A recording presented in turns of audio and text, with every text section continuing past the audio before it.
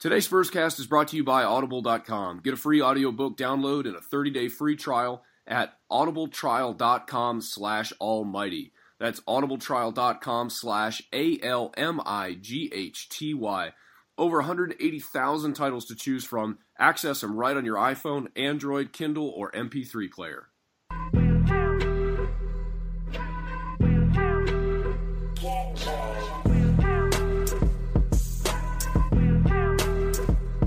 Want to do bad things. That's real, yo. I don't exaggerate at all, man. The more money you make, the more problems you get.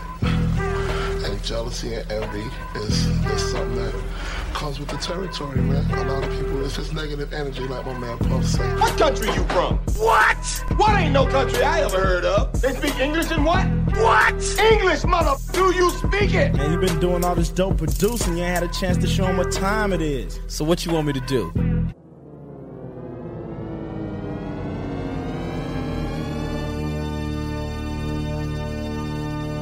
Welcome to the Spurscast, the original San Antonio Spurs podcast.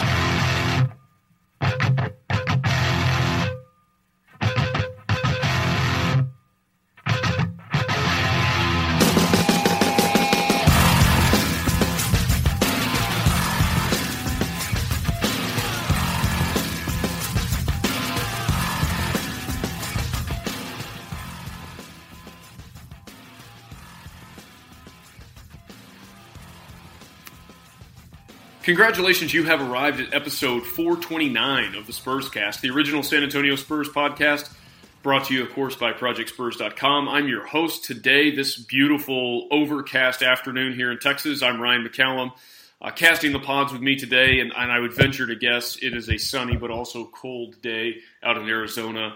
It's our favorite co-host, Jose Grijalva. Jose, how goes it, man? Oh, it's gloomy outside, bro. It's cloudy. It's hot. There's no sun. It's typical Arizona, you know. See, I always think of Arizona as just being really hot and dry. Not like Beavis and Butthead say. to America. Yeah. You know, when they say, "Oh, the sun sucks," kind of like that. That's how you picture Arizona. It's kind of like that during the summer. Like what's the temperature out there right now? Oh man, I can't even imagine. You can't even imagine what the temperature is outside? It's 67. So why would you say you couldn't imagine? You could just go outside. Because it's depressing. Oh, because it's depressing. It doesn't feel like 67. You sound sick, man. You still have a cold? I'm actually getting better, but yeah. You sound better than you did the last time, for sure. But you still sound pretty rough. I'm here to tell you. Hey, so pre-show we were talking, a little bit NBA trade rumors, but just in the spirit of the guy who was, hate tweeting us. Over wasting 15 minutes of the last show. Let's spend some time and try to waste more than just 15 minutes. Let's go 16 to 20 minutes. Let's talk about the Schwan man. So you're saying you are now interested because you got a coupon in purchasing something from the Schwan guy. And I purchased something from Schwan's like 20 years ago. I frankly, I didn't even know it was still around. Oh yeah, and they have it on their site. I didn't know about it until I saw it on Facebook. It's like 50% off. The code is 50 FIFTY off. Makes sense, I guess. Original.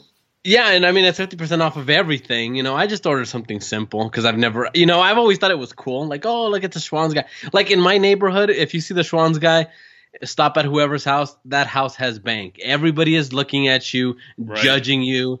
Even if when I live in the hood, you start scouting that house for like what kind of TV do they have, and do they have iron bars on their windows and that kind of thing. Yeah, I mean, like apparently they have to have a satellite and not cable, right? So, I'm pretty excited. I just got some yogurt, some of that strawberry yogurt, and some of those strawberry fruit pops. Because I mean, I was gonna buy ice cream. I heard the ice cream is good from there. But then also at Fry's, because we don't have a Fry's here, but Walmart price matches, and that's how they monopolize this place here. Fry's has the Dreyer's ice cream for $188. Mm-hmm. 6 is the limit, so of course I'm going to buy the 6. So there's no point in buying ice cream from the Schwan's guy if I'm going to buy 6 Dreyer's ice cream buckets. And so I totally understand that because you're a guy that's all about value. I can just tell that about you. And so talk to me about Dollar Tree and the ribeye steak. These are all like future friends of the pod. Like these are going to be sponsors one day. I promise you. Schwann's and Dollar Tree or Dollar General. Dollar Tree, where Dollar everything's Tree. legit a dollar. Is Sometimes $1. even. Yeah, because I mean, you go to Dollar, all those other dollar places, and they're like $1.50, $1.70. Some things are even like $30. So no, yeah, they have ribeye steak. You're just trying to make an enemy out of this guy, right? You just want to create a feud, lead it up to WrestleMania, and then that's the whole build up to that, right? That's where we're going with this. There's no doubt about it. If you wanted to listen to a show about purely basketball, you could go listen to one of those other crappy podcasts that we've been listening to lately, just scouting out the competition. Nobody got it like the Spurscast got it, right? Yeah, That's those what you tell four me every virgins day. that we're hearing, right? Just kidding. We love everybody. We want those guys on our show, of course, whoever they are, whoever we're talking about. Well, let's talk a little bit of NBA news to start out the show. And then this show is very stat-heavy. I want to throw some stats at you. We're a little bit further along than halfway, which is very surprising to me because the All-Star game, I always just think of that happening exactly at the midpoint of the season. So 41 games in, All-Star break. And this time, they're going to be like 50 games plus in some cases. Pretty nuts. Like the Rockets are already there. It's crazy. So All-Star game to me just seems like it's happening late this year. So we'll talk some stats. We'll do if playoffs started today and that kind of thing. But like I said, I want to congratulate you on that because you're usually very nervous about bringing up stats unless we have Paul on the show. So this is a new you, right? I mean, somebody called you out on Twitter. And now it's just like, screw it. You're just going to be yourself now. This is you. It's no more gimmicks. This is Ryan we're hearing right now. It's data science, bro. Data science. It's a new fad. It's the new me. And maybe the old me too. But let's talk about the Knicks. And I can't believe that we keep talking about the freaking Knicks. The franchise that hasn't been relevant maybe ever. Legitimately, maybe ever. Just because they play in New York, they're irrelevant, but not because of basketball. But they still want Kevin Love. The Cavaliers, remember, shot down that trade in about a minute when they wanted to trade up Melo for Kevin Love straight up. But the Cavs are saying that they are indeed interested in Carmelo Anthony. I think he played really, really well there. If he could get along and share the ball with his buddy LeBron, which I think that he can. The crux of this is that the Cavs don't want to get rid of Kevin Love, which I also get. So you could envision them doing something funny like, getting Shumpert back to New York. And, the Cavs just don't have a lot of other attractive pieces. But I want to ask you a couple of things about this trade. Should that work? And they only deal with two teams because there is still that aspect that they can get a third team involved, which is probably more likely than not. But if they were to get just a two-team straight-up trade, what kind of mix, and we're not even playing numbers, we're not going to get into the NBA trade machine, anything like that. But if you were to move Shumpert and friends, because he's the most attractive, asset that they have to deal, Shumpert and friends back to New York, and you brought Carmelo in there, whose minutes is Carmelo taking to get it? He can't be a starter in that scenario if you've got Kyrie, Love, LeBron. You can't have Carmelo in that starting lineup. So is he going to be okay coming off the bench? And it's kind of a random question because it's likely to never happen. But I thought I'd throw it to you anyway on this very dull and dreary Thursday. I think it is possible. Well, let's go back to really before I get to my solution on this, or what I would do if I was the Cavs. Remember, go back and remember. LeBron basically was, I don't want to say the word whining, but I think he was whining because, again, he's saying, management doesn't spend enough on these guys when they're overpaying really mediocre guys. So it's like I say, remember LeBron was saying, you got to give Tristan Thompson a contract. He's got to come back. We won the championship, yada, yada, yada, spend money, Dan Gilbert. Mm-hmm. And then he spends the money, and then now he's saying Dan Gilbert spend more money. That's going to get back to my point. It was either this week or last week. Tristan Thompson calls out LeBron and saying, we're basically here. We're doing our job. Let's just play. And then he sort of dissed LeBron where he's saying LeBron's not my age and I could talk, however I want. When in reality, LeBron helped him get that contract. Right. So when you were talking about Shumpert and friends, he's so empowered by that Khloe Kardashian. Well, you're talking about Shumpert and friends. It could be Tristan Thompson and Iman. That's how you say his name, right? Iman Shumpert. Iman. Iman. Yeah, Iman Shumpert. But just go with it would I-Man. basically both of them. His name's I-Man Shumpert. It would just basically be both of them, right? Can Melo be in that starting lineup? Because Thompson starts, doesn't he? He's starting at the center. I mean, you basically move everybody one up.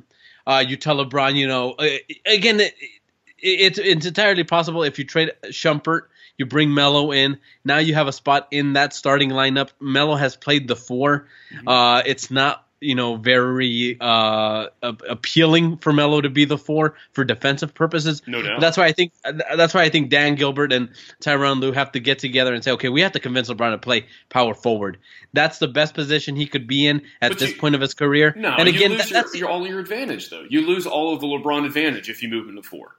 Are you kidding? No, not at all. I mean, he's fast, but is he that much faster than if you have a good defensive scheme and your 4 is just waiting for LeBron in the paint? If you have LeBron, going against another big, he loses that advantage of being this massive small forward. Absolutely not. Absolutely. Okay, you're bringing who? Bring a specific team into this. San Antonio. Okay, San Antonio. Why not? Let's just start there. Oh, see, I hope you weren't going to start there because it's going to sound like I'm hating on the Spurs. And we get all these people that think that, just because we're critical at some point.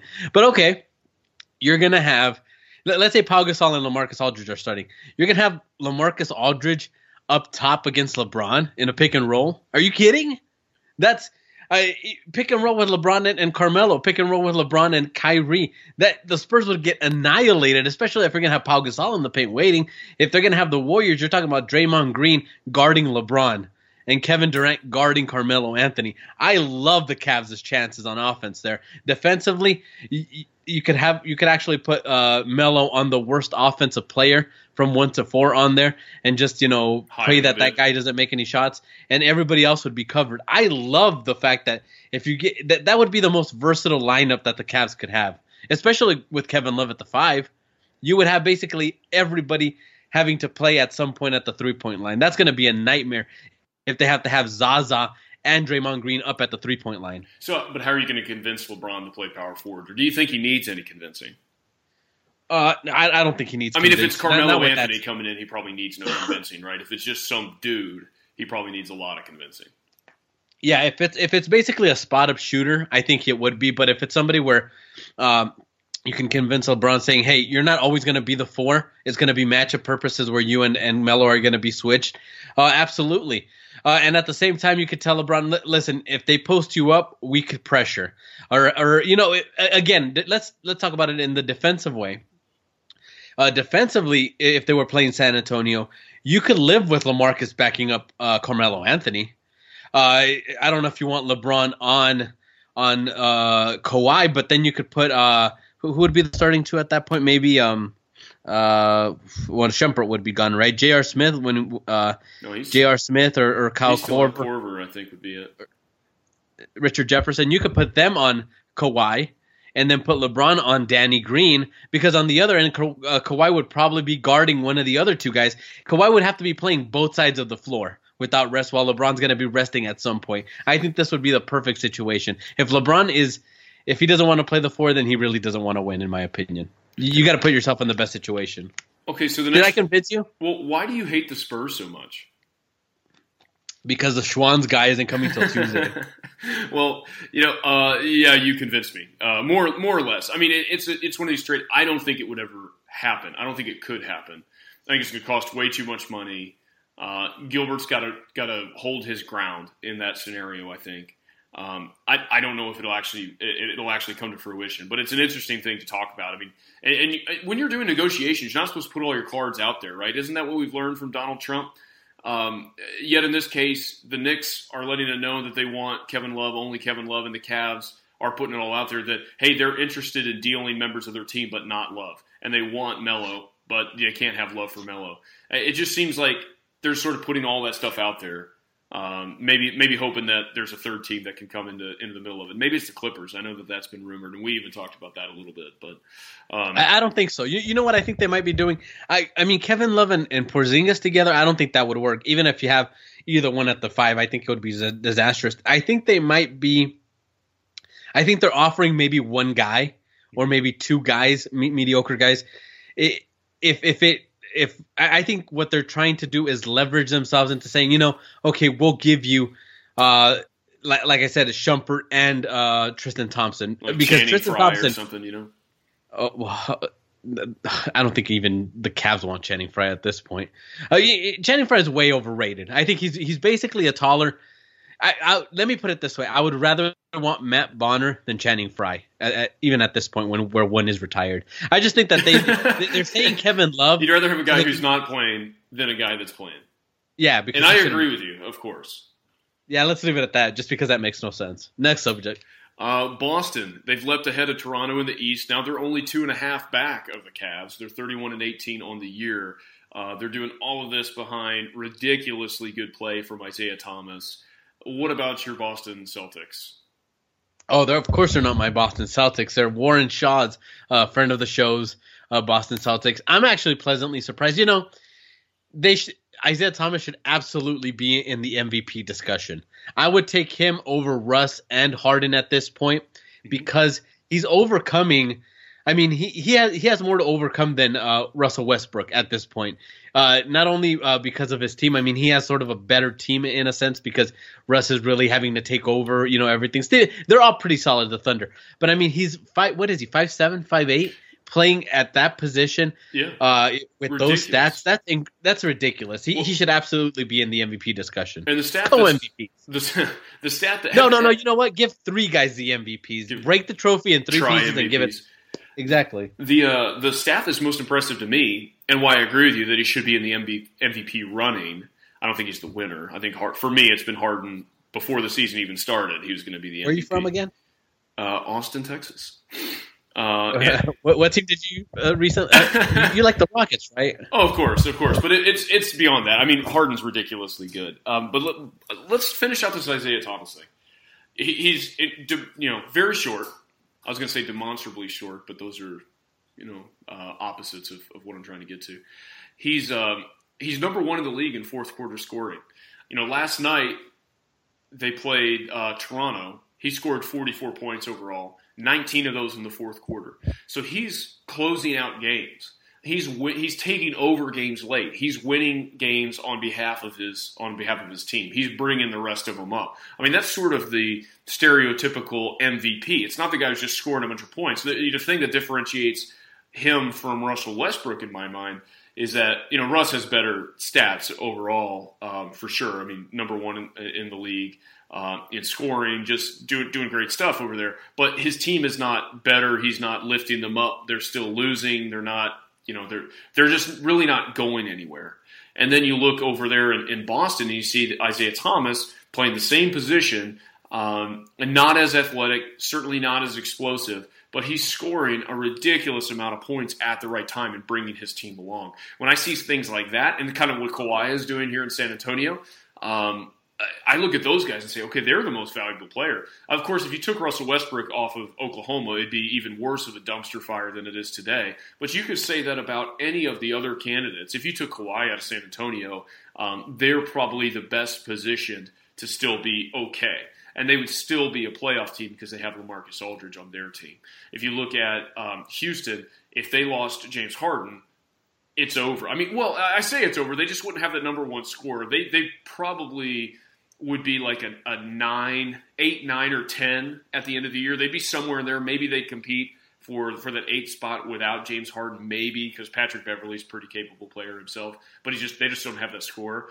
And if you look at Boston, though, Boston would be wrecked without Isaiah Thomas right now. So when I look at those, at that type of a scenario, I think Isaiah Thomas he's right there in the MVP running. Yeah. Yeah, to everything. We basically agreed on it. Yeah. First time ever. Thanks for your support. Are you listening to the show? What I said in 10 seconds, you took like 5 minutes to say, bro. That's me. I'm Isaiah Thomas, absolutely. I'm political. Absolutely. I'm political. Well, I still think the Phoenix Suns are kicking themselves for trading them. Oh, in Sacramento. Never forget. In Sacramento. Never. Yeah. Spurs news. Joel Anthony today got signed for his second 10-day contract. So that's it. So you get 2 10-day contracts, and then you either have to sign for the rest of the year or you have to be released. So what do you think? I mean, Joel Anthony is I mean, he's there for practice, right? He's not getting minutes. Box score says that. He's not playing. He's not really participating, but he's here for a second 10-day. We talked about this when Powell went out and they brought Joel Anthony in, that he would do a couple of 10-day contracts, but Powell is still going to be out whenever Joel Anthony is, his second 10-day is up. So that being said, knowing that there's still going to be a gap, do you think that Joel Anthony stays with the team for the rest of the year, or they release him at the end of his 10-day and maybe go get somebody else for a 10-day contract to help bridge that gap until Powell gets back? Oh, I think the first 10-day contract is kind of like I'm interested in you. The second one's kind of like I like you. Yeah. But then the third one, that's the serious one. That's like putting a ring a ring on the finger, right? Yeah, because there is no third 10-day, right? I mean, it's you're on the team for the rest of the season. You have to have a contract at the end of your second one. Just because of the minutes that he's not getting, I just can't see that. Why are you going to clog up that last spot with someone that can't even get minutes when the team needs a big man, So I think it might be – I think this is the last that we might be seeing of him. I could be wrong. I would like them to go now that they have sort of the cushion of maybe bringing somebody from Austin in. I think the Joel Anthony signing was more of a, hey, just in case we really need a big man, but they haven't been in that position. So maybe bringing somebody like a Corey Jefferson, John Diaz probably, popped for that. Mm-hmm. But I want to see one of those young guys too. I'd rather those young guys get, maybe 1 or 2 minutes in a legitimate Spurs game, even if it's trash, garbage minutes, just so they could get used to that feel. Maybe they get some confidence like DeJounte Murray, who, in my opinion, should be getting more minutes. Again, you know how we discussed the point guard position? Mm-hmm. I think that's one of the things that was lacking. I said it on Twitter. I don't think it was Jonathan Simmons missing time. I think DeJounte Murray needs to get minutes. I think the Spurs need to invest in once Joel Anthony's second day 10-day contract runs out. They need to invest in the young guys. Because this team, again, in those positions, like the point guard position and the big man position, they're really old. And everywhere else, they're kind of young. That's what balances the age out. So I think they need to invest in it. I think this is Anthony's last 10-day. Maybe he gets some minutes so Pop can showcase him and sort of, put your name out there in case somebody else needs you. But I don't think the Spurs will. Yeah, I agree. I think that they got Joel Anthony for the reason that you said. It's a capable big guy. He's not going to crap the bed. And he could be a good practice player, but he's not diverse. He's not exciting. He doesn't really contribute anything meaningful. He doesn't contribute anything during the games. I'm with you. I think that a guy like Jefferson coming out of Austin, just having the experience, even if he doesn't play, just be there, just be around those guys. We used to say just kind of be around Tim Duncan, and you'll just get better through osmosis. There is something to that. I mean, if you could bring Jefferson, whose style of play is more like Jonathan Simmons than any of the Spurs big guys. Way more athletic than LaMarcus Aldridge. I mean, he could run circles around Pau Gasol just because they have different styles of play. It could be really interesting to see if he could do something or be an interesting to build him up. And then, I hate to say possibly trade him, but I mean, that's how you get assets to trade down the line. That's how you get players to put in this package deals because you get them NBA minutes, GMs start noticing. And they become exciting assets to move down the road. So the Spurs don't have any of those options if they don't move one of the guys from Austin up. And this is sort of a no risk scenario because they're doing just fine without Powell. If they decided to give somebody like Jefferson a run and give him some minutes, I don't think he's not going to be so impactful in the game one way or another. He's not going to be a liability. He's not going to just screw things up because his game is all about athleticism. In the big position, so in the two big positions actually, so he's not going to mess anything up. So you should give him a shot. So I think Joel Anthony after this one, this 10-day is on his way out of here and on to other things, right? Maybe he can sign with another team that just needs some depth in one of the big positions. I mean, maybe somebody like Cleveland, if they start moving some of their bigs, as you mentioned in that last trade scenario, they just need to shift everybody up, but they have to replenish that bench. So that's a guy who played with LeBron before, so maybe he's comfortable there. Can you imagine that? LeBron whining this whole time, I need playmakers, and they get Melo, but then Joel Anthony, in fact. Yeah, right, exactly. And the other thing, just to jump back to that, I mean, you said playmakers, but Carmelo Anthony is the opposite of a playmaker, right? I mean, he's a scorer, but he doesn't make any plays except for himself because you pass him the ball about chest high, and the next thing you know, he's thrown in the basket. There's no passing with Carmelo Anthony. There's no playmaking. I think he can. The thing that I see. I mean, we've seen him sort of make plays on the Olympic team. I mean, there you have superstars, and I think that's what he sort of needs. That's intramurals, dude. That's intramurals. Well, yeah, but he's not the first option there. He wouldn't be the first option in Cleveland. I don't even think he'd be the second option in Cleveland. He would be the third or fourth option depending on the situation. If Kevin Love stays, especially if Kevin Love stays, because he'd be stretching out the floor. I think it would be easier for him to be a playmaker in that situation. I'm trying to think of somebody. LeBron. Ginobili. I mean, Ginobili makes plays. He makes plays happen. If you could see a little bit of light and the ball can fit through there, he's going to pass it. He's going to make that play. Melo sort of needs the obvious play. Like if he's going to get double teamed, okay, this guy's going to be here. He can do this. I'll just pass it over there. And the pressure's not on him. I think he would be perfect for Cleveland. And again, his ego wouldn't be the problem there because, again, you have three guys who are veterans on that team who just tell him, you need to get in line. And I think he sort of needs that at this point. A couple of interesting things. I know we got to get off the Cleveland topic, but did you know Kevin Love's uncle is Mike Love, one of the Beach Boys? Is that the guy with the beard? It's not the older one, right? The lead singer. I never really heard the Beach Boys. I used to enjoy them. So you don't care. I used to enjoy them on Full House when they would come out in the episodes. But other than that, what was that song they had? Full House. Oh my God. They had a lot of songs. That song that they had, Down to Kokomo, that one? I like that one. Yeah. He's the guy with the beard. He was the guy with the beard. And okay. He looks just like Kevin Love. I thought that was very strange. The other thing that I was thinking about when you're talking about grouping those four together, the person who I think it pisses off is Kevin Love. And he just signed that 5-year deal. He's getting paid like $114 million or something, 5-year deal. You bring him on, there's going to be some infighting for who's going to get that third priority, I think. And I think Kevin Love's the guy who gets pissed off in that scenario because you're talking about taking shots away from Kevin Love. Kyrie's going to get his. Of course, LeBron's going to get whatever he wants. Any shot he wants is his. Any possession is his. Kevin Love's the guy who's going to have to give up offensive touches to Carmelo. I don't think that'll be a problem this season. I think, especially if they win, I think it'll be brought up in the offseason. And again, with Kevin Love's contract, he's easily tradable now. And I think he would fit in, if they wanted to trade him to the Clippers, I think that would fit. I mean, if LeBron really wants CP3, just trade him to Golden State. Everybody else is going there. Just trade him to Golden State. For Zaza, right? Yeah, trade him for Zaza straight up. Maybe if LeBron really wants Chris Paul there, maybe a sign and trade. Chris Paul's going to be a free agent, right? Sign and trade. Send Kyrie over there. As much as I might get heat for that, but again, if LeBron wants his friend there, talent be damned. I think he might get him. I think it makes everybody else sort of expendable, especially Love. So I think it all works out at the end. Personally. Well, switching off of those guys, and let's talk a little bit Spurs. They are playing the 76ers tonight at 7:30. Spurs are 37-11. 76ers are 18-30. Although I think they've won as many games already as they did all of last year.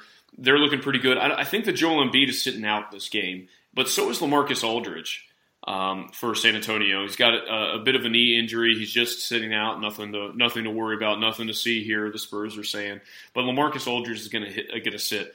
My question for you is not who's going to win this game, but by what margin is San Antonio going to beat Philadelphia tonight? Is this the game that I said it was going to be a trap game? I think this was. This is the one you said it was a trap game. Incorrectly said it was a trap game, yeah. No, I think the Spurs might play down to their level. This is a game where if I'm Pop, again, I'm concerned about the situation because there's even been lots of Spurs fans on Twitter, on Facebook. I don't know how I know all these people, personally, but they're all complaining, so they're sort of saying, the Spurs have struggled with Tony Parker back. He slowed down the game. Jonathan Simmons, he came back. He really didn't help that much.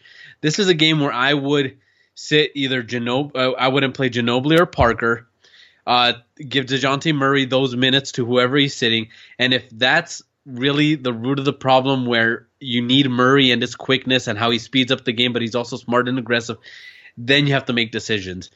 Because again, Tony Parker's only going to get older once the season, keeps going on. Ginobili's going to be a little bit older also. Patty's not going to have that same influence, that he tries to do. I think Patty's trying too hard. I think he's trying to be a point guard. That last game, you saw horrible passes that I don't even think I would make against little fifth graders while I'm dominating them. He's auditioning. Yeah. And I mean that's actually driving his stock down because they're saying, wait, this guy is just a shooter. He's a shooting point, right? So he's really small too. Yeah, I think if I were Pop, I would just sort of sit one of those two older guys down, give Murray those minutes, and then if the game changes, I think there's decisions to be made, and again, there's Spurs fans that'll say Tony Parker will never get traded, but at the same time, you got to realize it's a business, So I think Pop has to make business and basketball decisions, but I think this is a trap game. I think the Spurs lose by like 2 or 3. Well, they've only lost 11 games all year long, right? So, I mean, the Spurs are, again, one of the dominant teams. It's no matter what incarnation of the Spurs over the past 20 years there's been, they're always, a front runner and always seem to be a favorite. And they're again that this year. But they've lost 11 times. 6 of those 11 losses have been to teams that don't have winning records. And that's what they find themselves in again tonight with Philadelphia. And one thing that you mentioned, and is also a quote from Danny Green that's got me a little bit unsettled, not particularly about this game, because I don't think that they're gonna win by 2 or 3. Or you said they're lose by 2 or 3, right? Yeah, I think it's a trap game. I think San Antonio wins by at minimum 15 points. So, my Atlanta. At a minimum 15 points. Yeah. So after that Oklahoma City game, Danny Green said something about chemistry that kind of got me going, because for the Spurs, that's supposed to be, I mean, they've got talented players, but they don't have overly athletic players aside from Kawhi. They do different things, but it's about the process. I just said the process. It's about the scheme, and it's about ball movement. It's about chemistry. Well, when you don't have chemistry, the Spurs, the significance of what they do starts deteriorating, right? So Danny Green said this, that when he's talking about losing to some of these teams, he said it's different things at different times. I can't put one particular thing. I put my finger on one particular thing in each game, but we're going to hopefully figure it out soon and start getting that chemistry back and get the ball rolling by the All-Star break. And my concern there is that, and maybe it's just word choice, right? And he just had to say something. Maybe we shouldn't read into this. But if it's in their head that they don't have chemistry, is that a significant problem for San Antonio? Oh, absolutely. And I think he's just trying to say it in a non-dramatic way, because again, I mean, these are bloggers, reporters, etc. Right. If he says it in the wrong way, that's the first thing they're going to run on. The one thing that I would ask Danny, if I was having a chai tea with him with maybe some pastries, I would ask him, when did you have that chemistry? Because I mean that makes a lot. That would be a question that would really open up what he's trying to say. Did they have this chemistry when Tony Parker was out and DeJounte Murray was starting? Because they were really doing really well offensively with that starting line. Tony Parker, man, you hate the Spurs and you hate the Tony Parker. That's what we've established in this podcast. Exactly, and then I was going to bring up this point. Did you have chemistry when Kyle Anderson wasn't playing, or when a Bertans was playing? I mean, you got to ask these questions. Or was it in the beginning of the season when all the starters were there? Because remember, let's not beat around the bush. The starters have not really had a groove, right? We talked about it last pod. The bench has been saving them repeatedly. Yeah. Exactly. So when did they have this groove? Has Danny Green been playing better with Ginobili?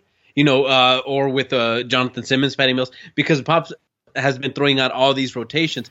Again, excuse me. I think that I really think that they enjoyed playing with Murray because he really sped up the game. Right. He was aggressive. Again, I think everybody sort of had that pressure on their shoulders sort of lifted because this kid was really aggressive. I really think it's that. And again, the Spurs are not a team that's built around drama. They don't like it. So these guys aren't going to come out and say, well, this kid needs minutes. The other guys don't.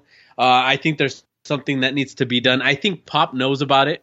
Again, we talked about this with Paul, but again, there's that respect factor with Tony Parker. If there wasn't a Patty Mills, I think it would be easier for Pop to say, this sort of happened with Antonio Daniels. Right. Now you could be that leader. Well, but it's not quite the same thing, though. I mean, the Antonio Daniels is not as historically significant to this team as Tony Parker. I mean, you're talking about a Finals MVP, a multi-time champion. What were you really talking about with Antonio Daniels? Just some dude. So some. Well, I mean, there goes our shot getting him on the pod, bro. Well, I don't want to be. I'm not trying to be offensive, but I mean, he would have to say that too. I mean, if you look at it from a realist, if he's a realist, is he as important to? I mean, I still don't see his name up there, next to Bruce Bowen's name and Avery Johnson and Avery Johnson's name. I don't see Antonio Daniels up there. Of course, Tony Parker's is going to be up there. It's not the same thing. You can't just. You have to do it. Strategically, and I get you. If Patty wasn't there, then he would have. You could have gotten some more minutes for DeJounte Murray, and I'll tell you that we're going to kind of jump into a different segment of if the playoffs started today. But I'm kind of going through and looking at some of these matchups that we'll allude to, and I think you're exactly right. They've got to start getting DeJounte Murray some minutes now, because when I look at these matchups and who San Antonio would possibly have to roll through, I'm thinking about the point guards on these other teams. And Tony Parker is going to get absolutely torched on defense and on both sides. Yeah, and as you say, offensively, on both sides. Yeah, exactly, offensively. So what if he has a game of his life against some of these point guards and he tosses in 15 points? I mean, it's going to be a problem. I mean, let's go through some of these matchups real quick, and we'll do the West and then the East. But if they started today, it'd be Golden State and Portland, right? Which I think would be just a absolute drubbing by Golden State. In my opinion, that's a 4-game sweep. But then look at the 2 point guards in that matchup, Damian Lillard and, of course, Steph Curry. And whoever would take whom on offensive defense, Klay Thompson or Steph Curry on Tony. Tony would probably take Klay Thompson, I think, if at all. Or if they maybe Pop would just be so shy from any of those matchups, and that's when you need a DeJounte Murray. You know what I mean? So either one of those point guards would kill him. Today, San Antonio would be playing Oklahoma City in that first round if the playoffs started today. And it wouldn't just be Tony Parker getting beat off the ball defensively. He might die in the game. It's like Russell Westbrook might stomp on his head. You're making him sound. How old is he? Like 30? He's like 36 right now. 34? He's somewhere around. He's in his mid-30s for sure. But he's. Russell Westbrook is. He's ridiculously athletic. And then this is another thing that and this is another point because I think we get the point that you think he's just going to get destroyed, decimated. And if they play the Rockets, he's going to have to guard James Harden, right? Or Ariza or something. Right. They're going to have to put him where he doesn't want to go. And again, this is the hard part about it because again, we're discussing, while Tony can't go to the third point guard, can't really put Patty at the third point guard. So then the fans come up with, well, trade Patty. That's what I've heard too. Just trade Patty, and that makes it easier. But again, Patty's not earning that much to get something significant back. If you really wanted to do a trade to get Murray the starter minutes, it would have to be Tony Parker because he's at, $15 million? Mm-hmm. So, at that point, you either get cap space if you just give him away for nothing, or you get somebody else that could probably help you, during that playoff run. And Patty's really valuable. Yeah, Patty's really valuable. Yeah, and then you get to keep Mills, maybe re-sign him for whatever Tony was getting, who knows. You could do those things. But again, that's the hard part. You really can't bump Patty down to the third spot. But then you can't, if you're going to trade, it has to be Tony logically, for a trade to make sense to get Murray those minutes. So the Spurs are in a very uncomfortable situation. Well, what if you had Murray if they want to the 2? As what? As a backup 2? As a backup 2, and just had him playing the 1 or the 2, just depending on the situation, depending on the matchup. And then you potentially have him paired, this would be a very, very small backcourt. But you could have him paired from time to time with Tony or with Patty. Well, you're talking about the backup 2, right? The backup. Yeah. Well, so where do you put Ginobili? What about Manu? They're all start splitting. They all start sharing minutes. To slide somebody in, everybody else has to lose, right? They have to lose out minutes. So it's like Manu takes a couple fewer minutes less a game, which wouldn't be a bad thing for him, just to save himself for the playoffs. Some Danny Green minutes. So everybody sort of slides out. But I mean, Murray perhaps is playing the 1 and the 2, and then you don't have to. It doesn't have to be him or this or that type of scenario with the point guard spot. He can sort of spread out a bit, and that's kind of how the game's going anyway, right? I mean, even if Tony was in playing point guard offensively, there's no way that Popovich has him playing point guard defensively on these guys that we're listing out here. And I mean, you brought up all these other situations, but then remember, he started against the Cavs. He did really well against the Cavs. We didn't see him all that much in the second half. Mm-hmm. So again, these are decisions by Pop where, I think he's trying to be more loyal than coaching, than coaching logically. I think that's what he mostly relies on. I mean, we've seen him, with his loyal factor, right? We saw him sticking with Ginobili in the 2013 finals, where maybe T-Mac would have made a little bit more of a difference. We saw him with Duncan, in last year, where you'd probably say, well, Timmy shouldn't be in this situation, but again, it's Tim Duncan. The most famous example I saved for last, Nick Van Exel. You remember 2016 or 2006, I should say. Again, he was horrible. But again, Pop had that respect factor for him. So again, this is a hard situation, and I'm not putting down Pop because I know people are going to say, "Oh, you're doing it because of this political stuff. You're putting him down." This is not an easy situation to be in. It's not an easy situation for all three of those guys, especially if they weren't contending this year. The Spurs could easily say, DeJounte's going to be our third point guard.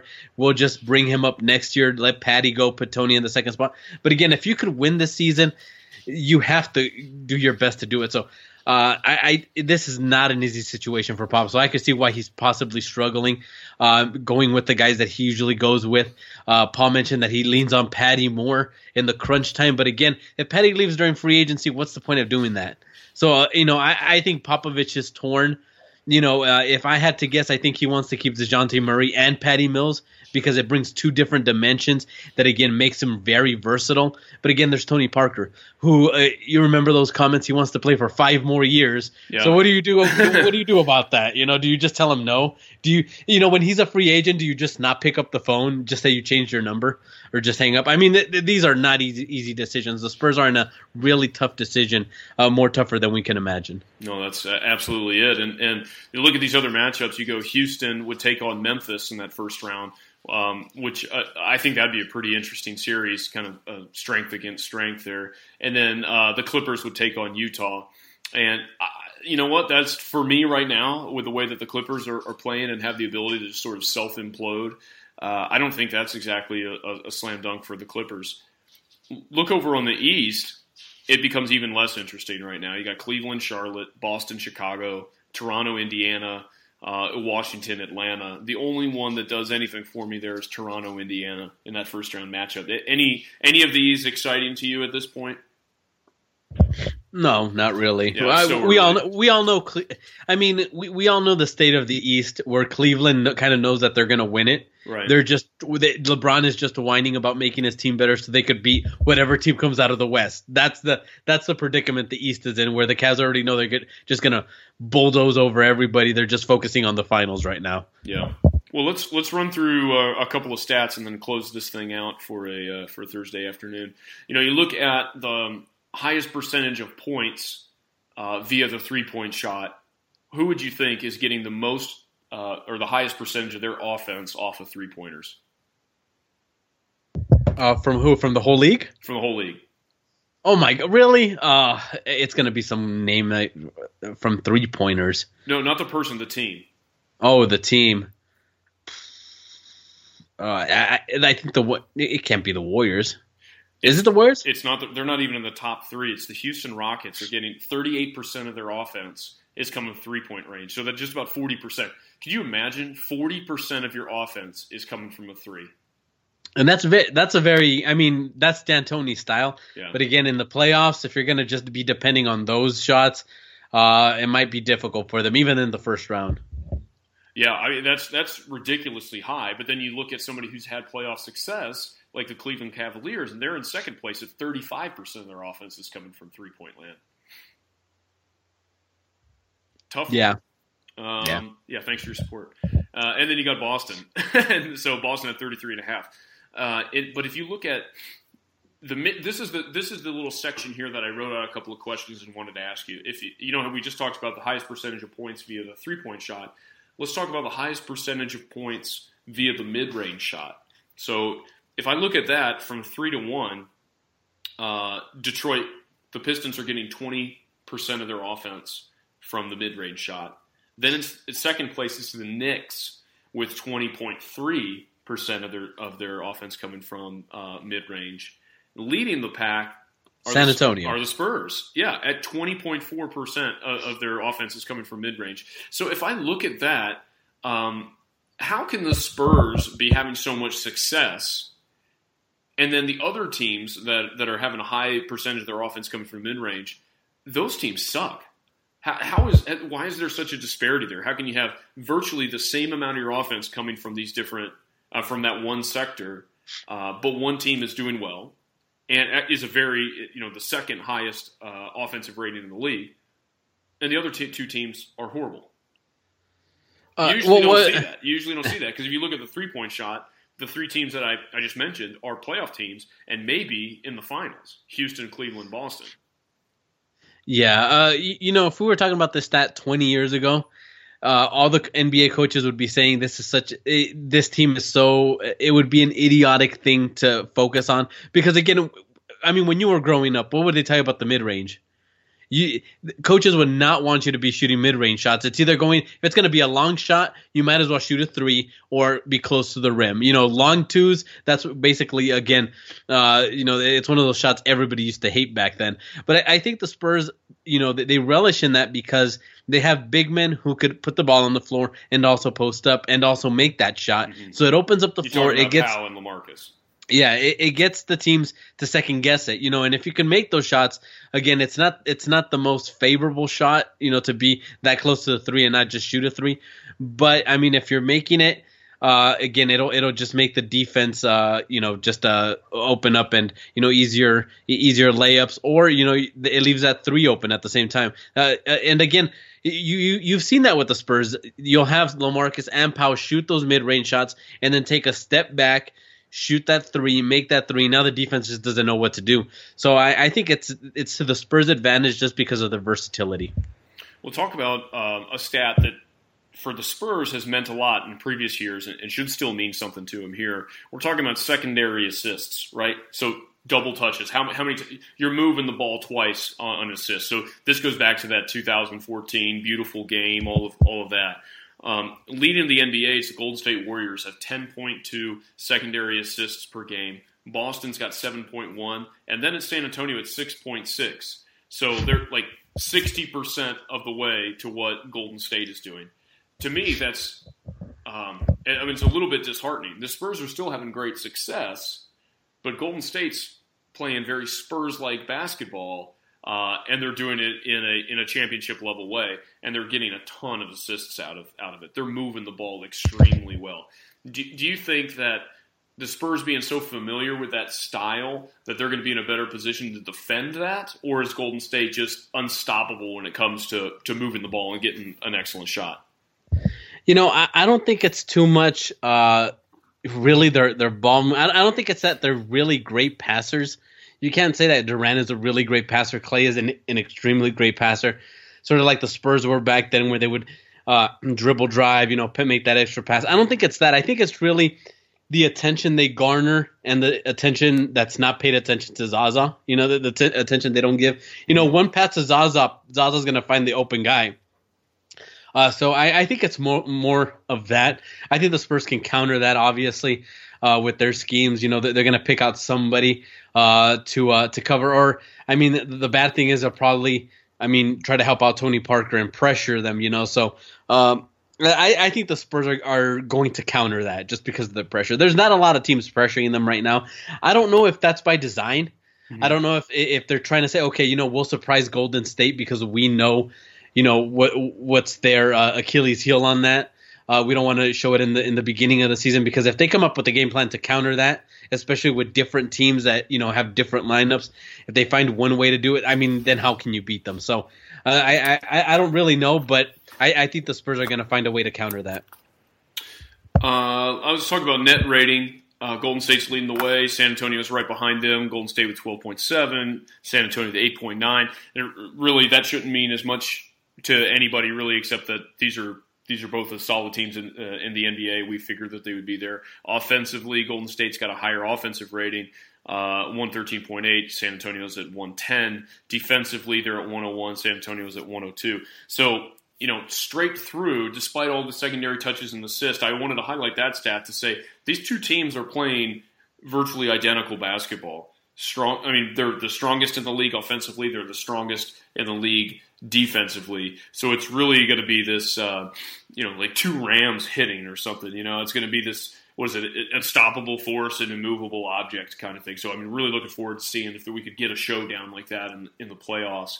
And they don't play again against each other for another month or so, which is really disappointing that the league spaced it out that way. First game of the year, and then they don't play again for, it was like 4 months in between those two things. So, and that might not be in the best benefit for the Spurs in that, because see, again, there you go, hating the Spurs again.